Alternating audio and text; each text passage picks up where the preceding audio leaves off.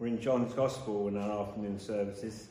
If you could turn with me to John 19. We'll read 16 to 42, John 19.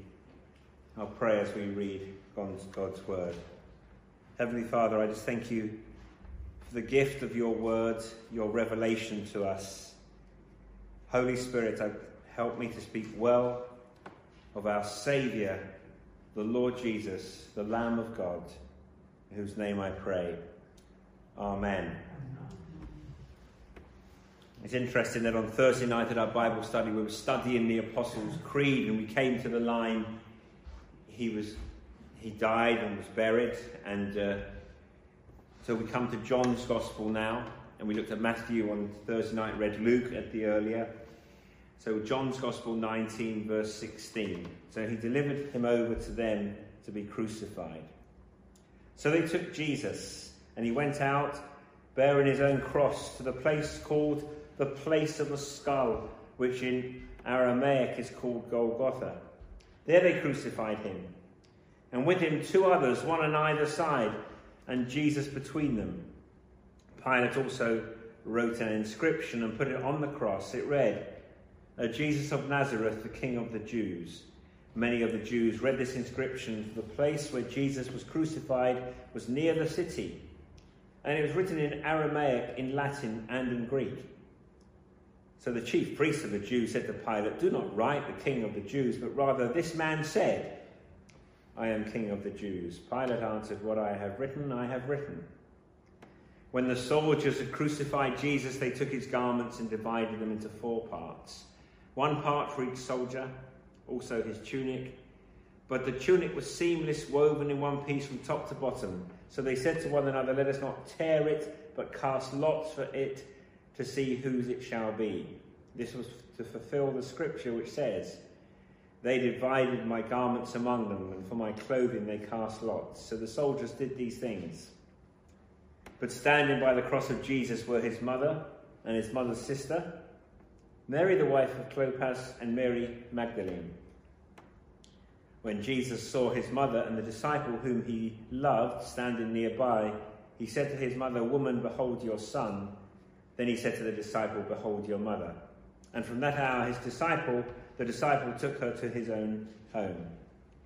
After this, Jesus, knowing that all was now finished, said, "To fulfill the scripture, I thirst." A jar full of sour wine stood there, so they put a sponge full of the sour wine on a hyssop branch and held it to his mouth. When Jesus had received the sour wine, he said, "It is finished."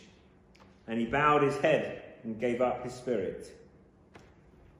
Since it was the day of preparation, and so that the bodies would not remain on the cross on the Sabbath, for that Sabbath was a high day, the Jews asked Pilate that their legs might be broken and that they might be taken away. So the soldiers came and broke the legs of the first and of the other who had been crucified with him. But when they came to Jesus and saw that he was already dead, that they did not break his legs. But one of the soldiers pierced his side with a spear, and at once there came out blood and water. He who saw it has borne witness. His testimony is true, and he knows that he is telling the truth, that you also may believe. For these things took place, that the scripture might be fulfilled, not one of his bones will be broken. And again, another scripture says, "They will look on him whom they have pierced." And after these things, Joseph of Arimathea, who was a disciple of Jesus, but secretly for fear of the Jews, asked Pilate that he might take away the body of Jesus, and Pilate gave him permission. So he came and took away his body. Nicodemus also, who earlier had come to Jesus by night, came bringing a mixture of myrrh and aloes, about 75 pounds in weight. So they took the body of Jesus and bound it in linen cloths with the spices, as is the burial custom of the Jews.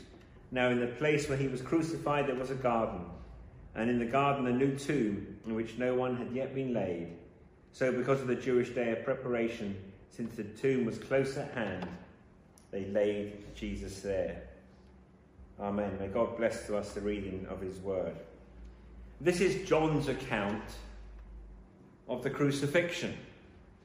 And the record is supplemented and complemented by what we read in Matthew, Mark and Luke. And it is providential that we looked at Matthew on Thursday, we read Luke at the beginning of the service. The variations that you see are the kind of variations you would find in 3 different newspapers or news media outlets reporting on the same event.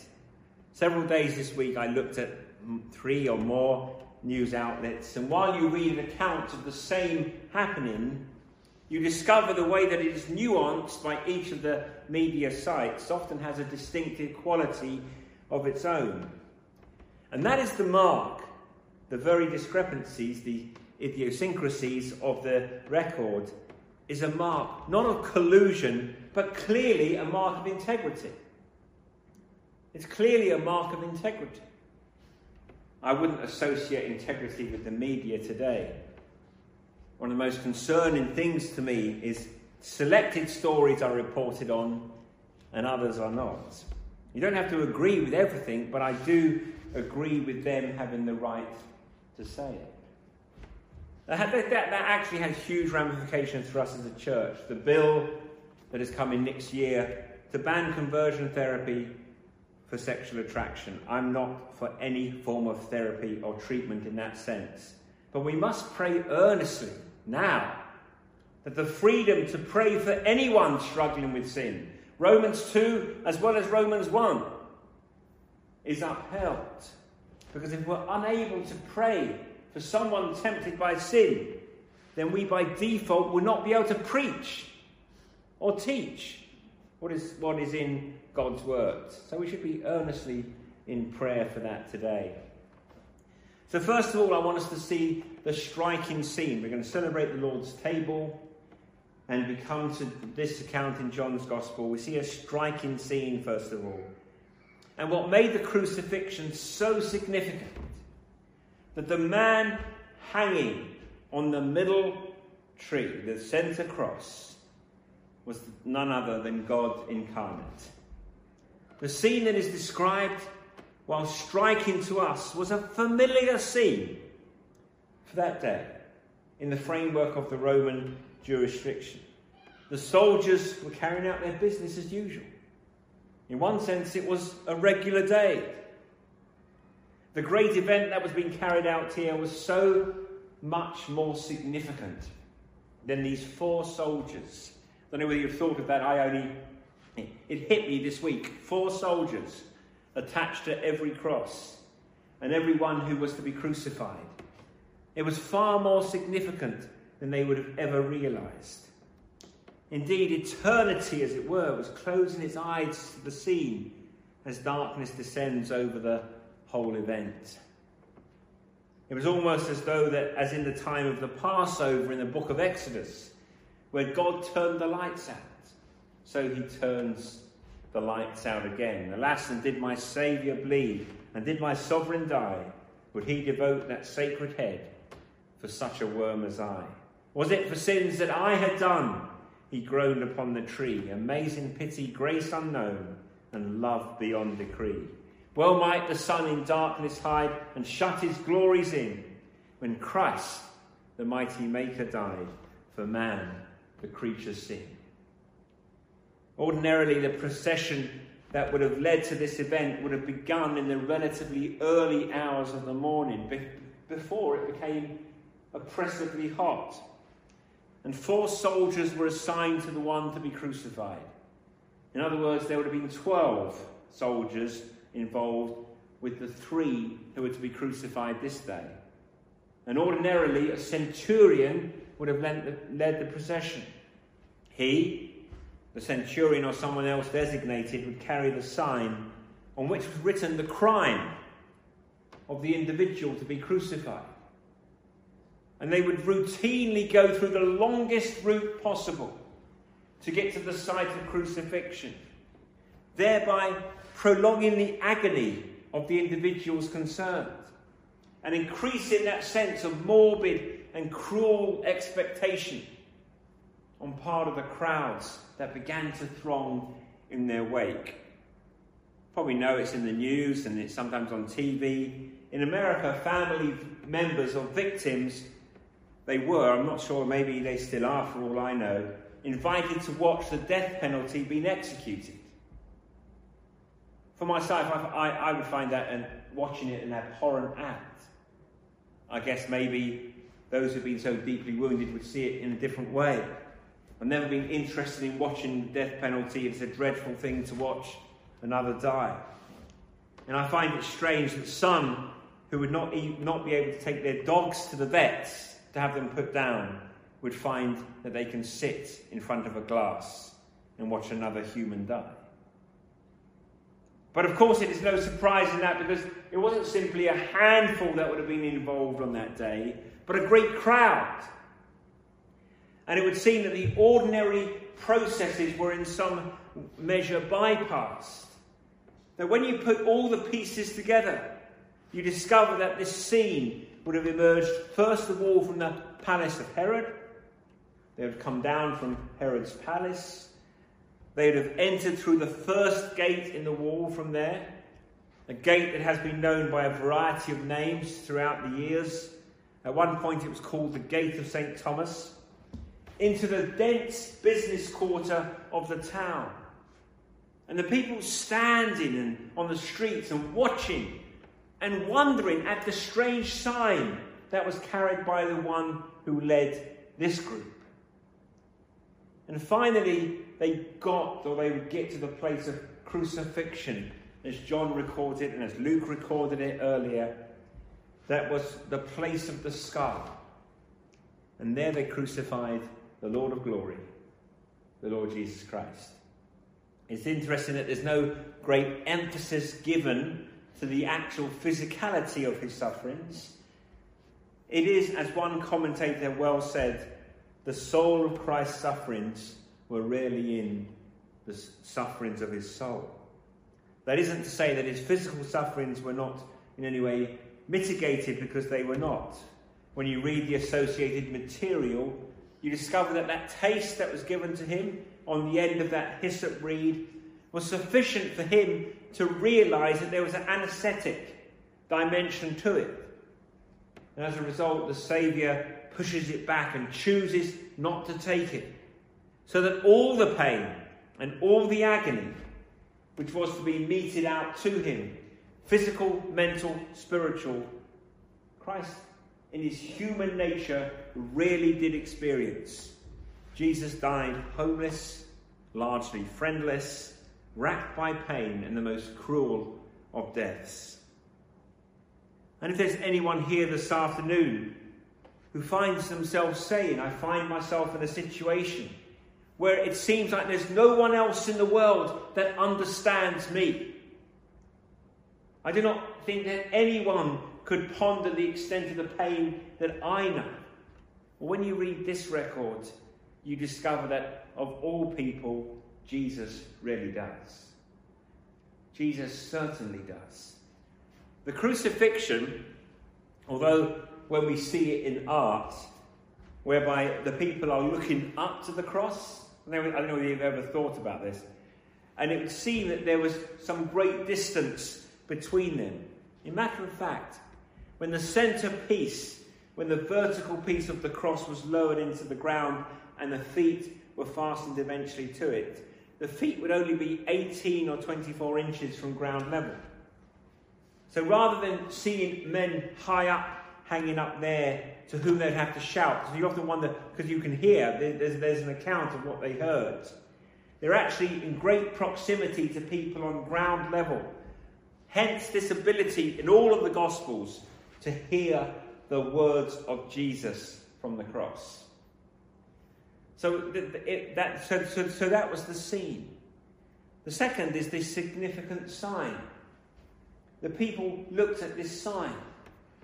And the Jews were annoyed about it. They said, we don't want it to say the King of the Jews. We want it to say he claimed to be the King of the Jews. Pilate just said, what I have written, I have written. And in the middle of it, the soldiers carried on their work. The sign written in Aramaic, that which was spoken by the Jews of Palestine, written in Latin, the official language of the Roman government, written in Greek, But that was the language of commerce and culture in the Roman world. So if you like, the whole world was able to read this sign, this significant sign, pointing to the fact that he who was purported to be the king of the Jews was actually the king of a spiritual kingdom. And a kingdom, which Luke's gospel brings out well, isn't it? Into which one of the men on his side determined that he would like to be a part. And he said, Jesus, remember me when you come into your kingdom. And how staggered he must have been when Jesus said, truly I say to you today, you will be with me in paradise. The man presumably knew enough to say that if this was a man and if he had a kingdom, whenever it was going to happen, it surely was not going to happen soon, but whenever it did happen, Lord, will you remember me when that kingdom gets going? And Jesus said, today you will be with me in paradise. The soldiers did what they normally did. They divided the clothes, they added to their own wardrobes to keep or to sell. Within a matter of hours, there undoubtedly would have been people on the Jerusalem streets, maybe wearing the clothes that Jesus wore in this procession to Golgotha. Someone may well have said, they're nice sandals, where did you get them? And it would be commonplace to say, I got them from the scene yesterday. The writer is careful to say they didn't deal with the undergarment in the same way. Do not tear it, they said. This is nice. Let us decide by lot who will get it. Not realizing for a moment they were fulfilling the Old Testament scriptures, where in the psalmist's prophecy it says, they divided my garments among them, and they cast lots for my clothing. If you think about this for a moment, it's easy to say, well, these are different days now. It wouldn't have been like this today. We are a far more humane society. We would have stepped back from this kind of thing. I don't know whether you've ever read any of the poems of Geoffrey Stoddart Kennedy. This is one, when Jesus came to Birmingham. When Jesus came to Golgotha, they hanged him on a tree. They drove great nails through hands and feet and made a Calvary. They crowned him with a crown of thorns. Red were his wounds and deep. For those were crude and cruel days, and human flesh was cheap. When Jesus came to Birmingham, they simply passed him by. They would not hurt a hair of him. They only let him die. For men had grown more tender, and they would not give him pain. They only passed down the street and left him in the rain. Still Jesus cried, forgive them, for they know not what they do. And still it rained, the winter rain that drenched him through and through. The crowds went home and left the streets without a soul to see. Jesus crouched against the wall and cried for Calvary. That's a poem, and that is not scripture, but whether the response of the human heart is of callous, vehement hatred, or casual, cruel indifference, each of us finds our face in the crowd described in the record by John. So there was a sign, and it hanged, and it was significant. And there is a love that was displayed, and it was powerful. 4 soldiers, 4 shares, 4 women. He said the soldiers did these things that were standing by the cross of Jesus were his mother's sister, Mary, the wife of Clopas, and Mary Magdalene. 4 soldiers, 4 partitions, 4 women. And you know, when you look at this, I'll say this to the men here, it is a reminder to us of the way that God is, in his amazing providence, has chosen to weave into his purposes the strength of character that women have. The incorrectly named, I'm not sure it's ever named, is that the weaker sex doesn't look so weak before the cross. It looks incredibly strong. The lady, the sister of Jesus' mother, is Salome, the wife of Zebedee, the mother of James and John. And you may remember her if you know your Bible. Her life had been changed as a result of Jesus, Her boys followed Jesus. And she'd followed them around a little bit. And it was her who made that request to Jesus on behalf of her sons to see if when he came into his kingdom, her two boys could sit either side of him. When he established the seats at that point, Jesus rebuked her, necessarily so. But she saw the love and the rightness, and she is at the cross. Mary Magdalene, or Mary from Magdala, in whose life had been 7 demons. She of all women knew this man was no simple man. It wasn't simply a man. He was a saviour and a friend. Then the real significance in relationship to Mary. The mother of Jesus is not emotional but theological. The love of the Lord Jesus for her is the love of saviour for sinner. And Mary, the mother of Jesus, was there, and the disciple whom he loved, that's John, standing nearby. She had borne him. She had worried over him. She had watched him. She had loved him. She had cared for him. She now watched him die. And surely the designation that Jesus uses from the cross, "Woman, behold your son," perhaps was to lessen the pain of calling to her mother. But now she, as the others, must learn that the right response for her is not that of compassion ultimately, but for adoration. Adoration. That the real significance of the relationship of Mary, the mother of Jesus, is not emotional but theological. That the love of the Lord Jesus is the love of saviour for sinner, because that is the greatest love. So there is a sign. It's full of significance. Here he is, the King of the Jews. The scene is touched with bitterness and pain. The soldiers' indifference is a result of the routineness of the act. And over 2,000 years later, we pause this afternoon to worship, adore, and remember it again.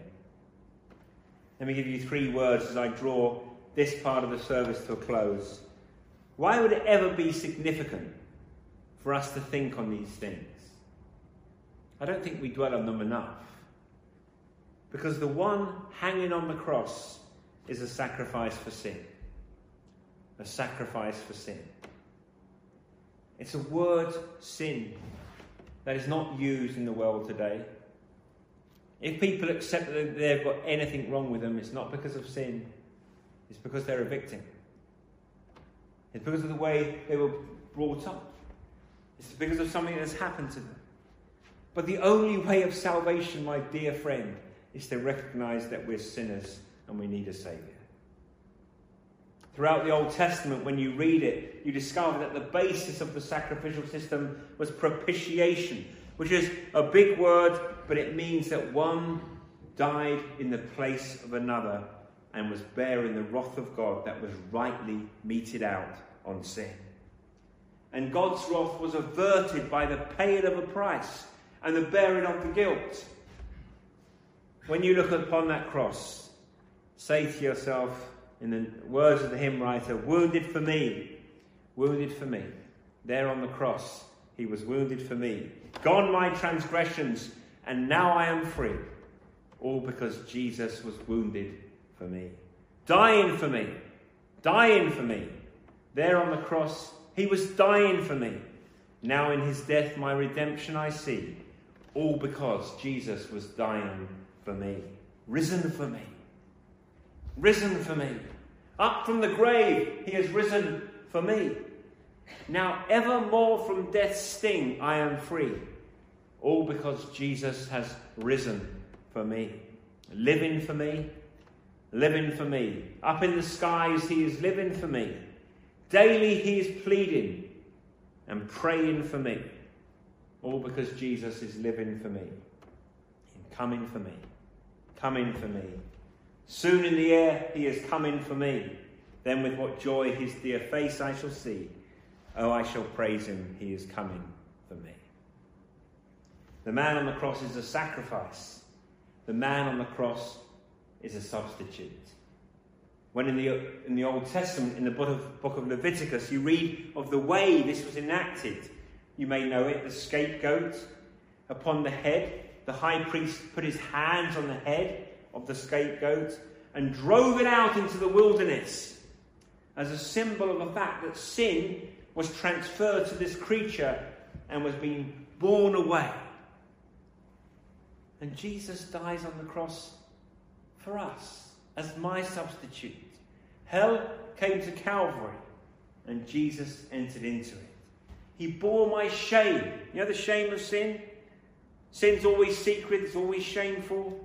He bore all of my scoffing, all of my rebellion. He took my place. He took my place.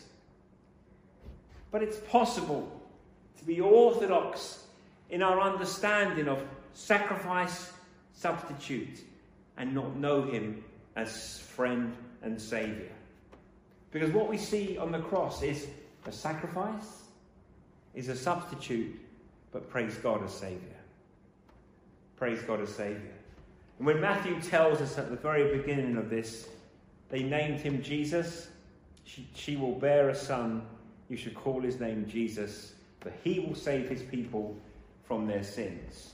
So the question this afternoon, 2021, is not, was he a sacrifice?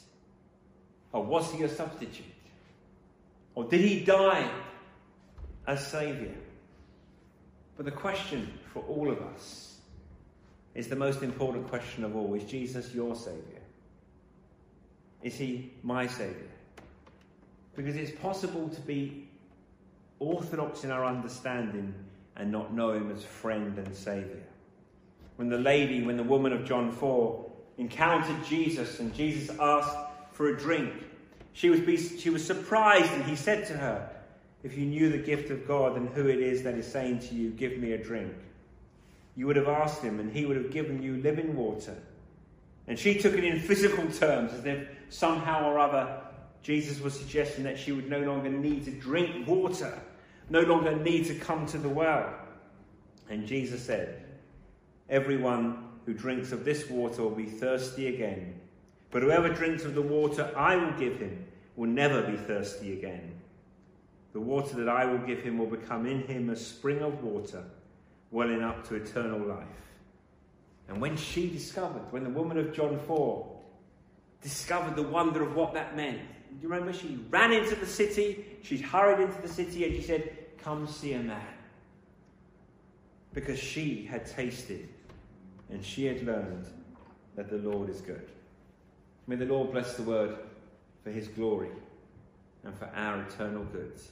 Jesus, sacrifice, substitute, and saviour. Amen.